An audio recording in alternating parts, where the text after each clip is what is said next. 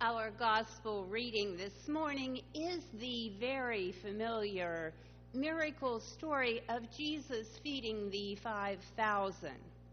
There are 6 separate versions of this story in the New Testament. In fact, it is the only miracle story in all 4 Gospels. And there are versions of this story repeated in both the Gospel of Matthew and the Gospel of Mark. As we read this story, think about why all the Gospel writers included it in the proclamation of Christ's life, and what fundamental messages for the Christian community it might contain.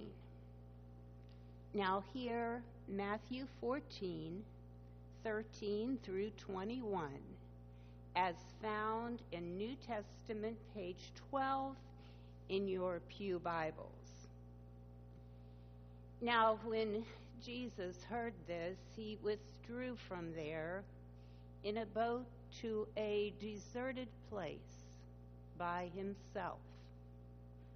But when the crowds heard it, they followed him on foot from the towns. When he went ashore, he saw a great crowd, and he had compassion for them and cured their sick.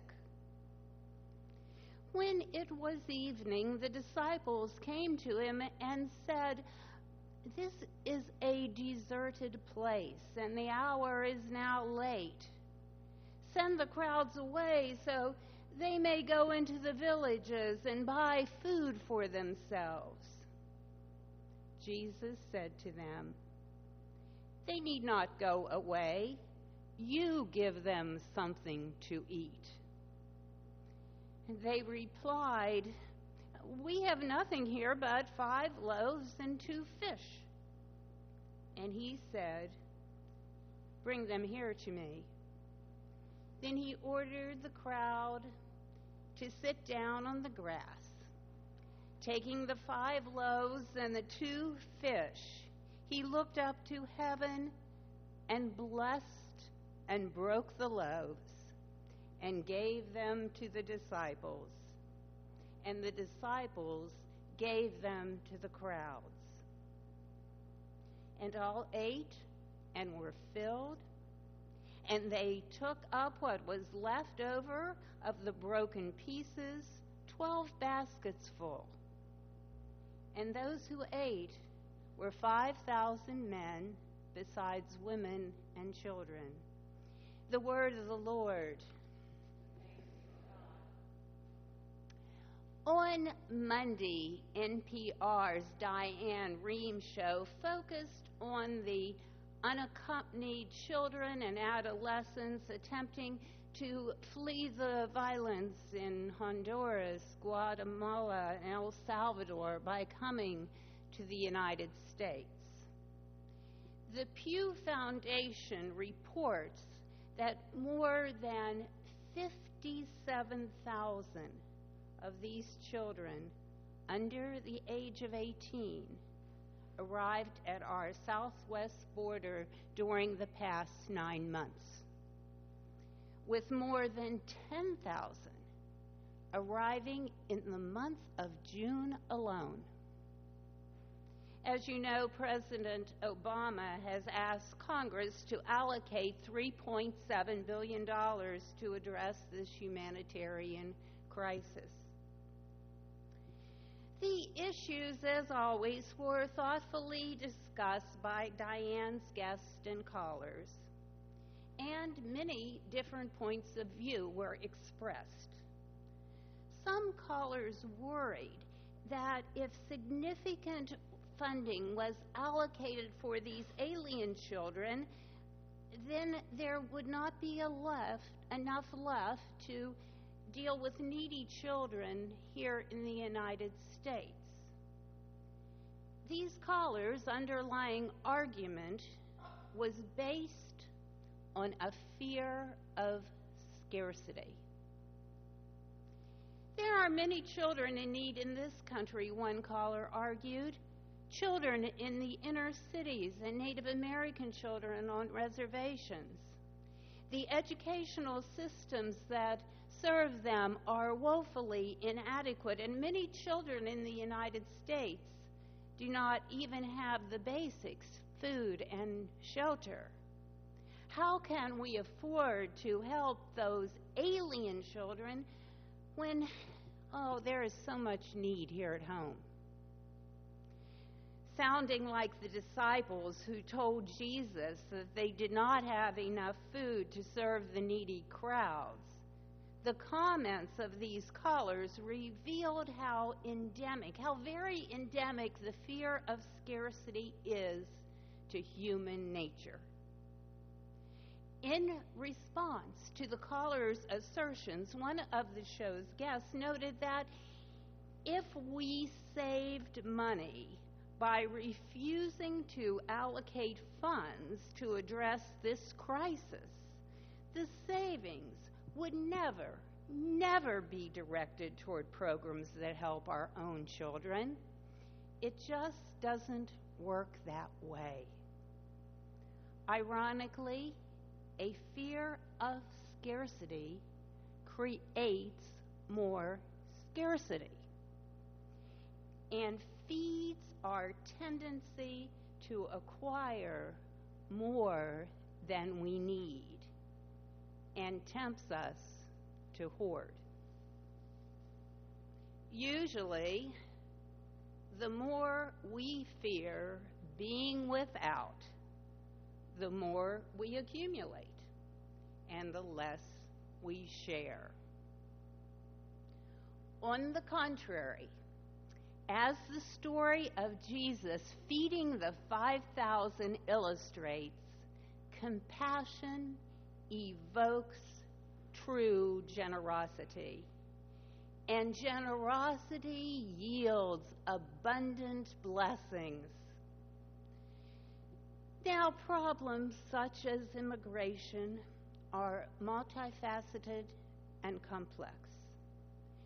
They require ardent prayer, informed thought, careful stewardship, and tremendous effort to untangle. Imagine, however, how our thoughts, prayers, and actions would change if we approach these problems from God's perspective of abundant compassion rather than our all too human fear of scarcity mindset. What would happen if we knew for certain that when an entire community lays aside its fear of scarcity and allocates resources through benevolent stewardship, then there always will be enough for everyone? Imagine what miracles would ensue. The astonishing agency of God's compassion, the amazing effectiveness of God's love is the central message in the story of Jesus feeding the 5,000. This story that all four gospel writers include. As the story was read, did you hear echoes of the Exodus? Through the story, we are reminded of how God provided manna from heaven to those wandering in the desert in search of the promised land. Like children wandering through South and Central America, the tribes of Israel were nourished by God's grace. This story of God's abundant compassion calls us to action. and we are told to act even if the timing is not right. Notice that in this story, Jesus acts. He does not preach a word. His compassion for the crowds impels him to action. Jesus cures their sick, prays over the bread, and tells his whining disciples to give the hungry people something to eat.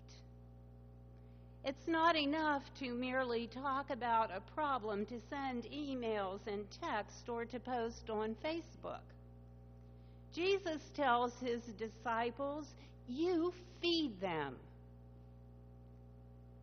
The clear message here is that to be faithful disciples of Christ, we must show Christ's compassion and minister to a hungry world.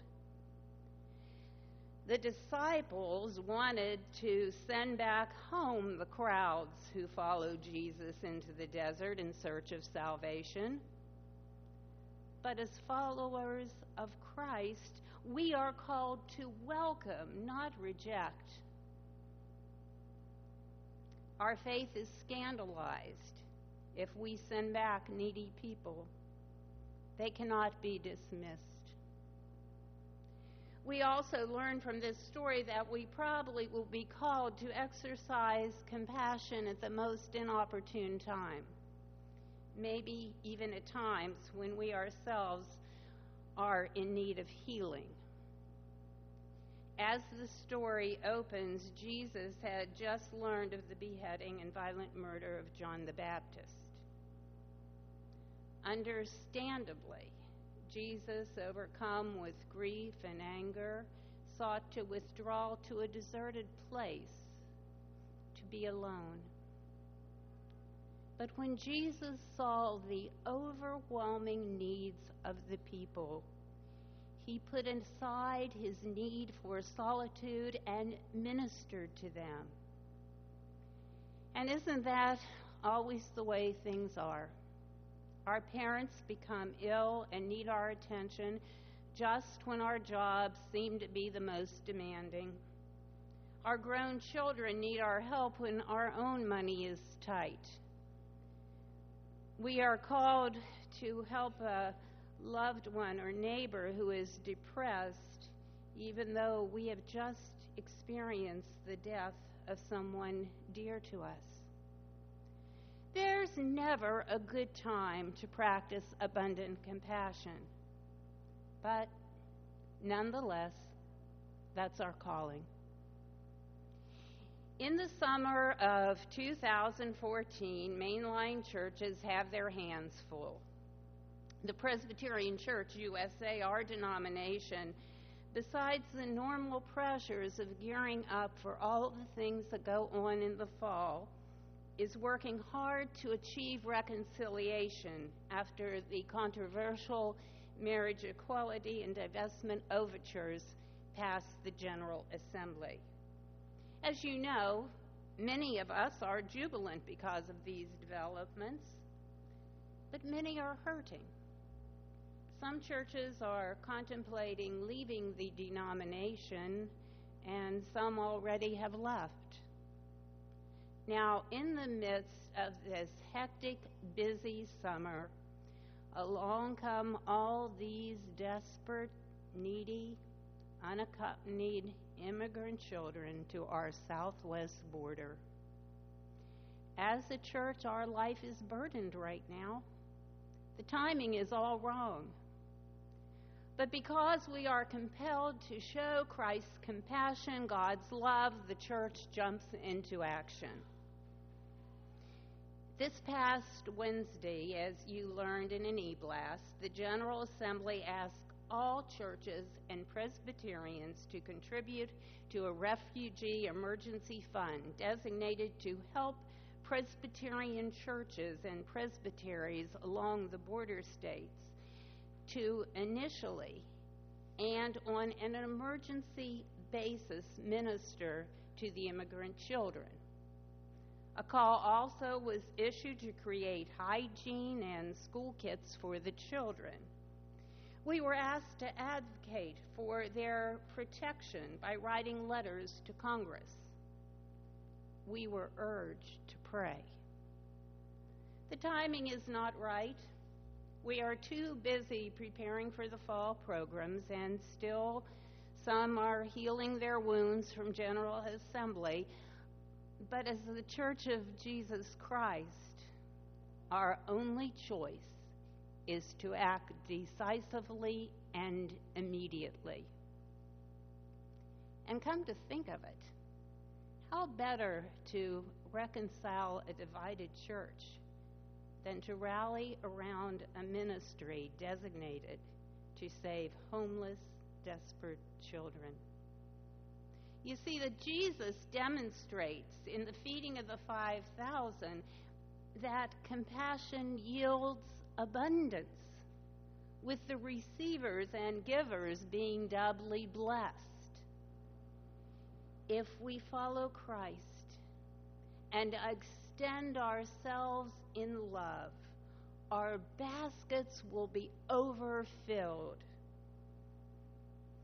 As an illustration of God's abundant grace, this story foreshadows the Last Supper, in which Jesus invites all to partake, then takes the bread, breaks the bread, blesses the bread, and gives the bread to all. Boundaries and borders disappear. We become one in Christ and for Christ. Through the shared meal, all of God's children receive the food they need. All sojourners find salvation. May it be so. May it be so.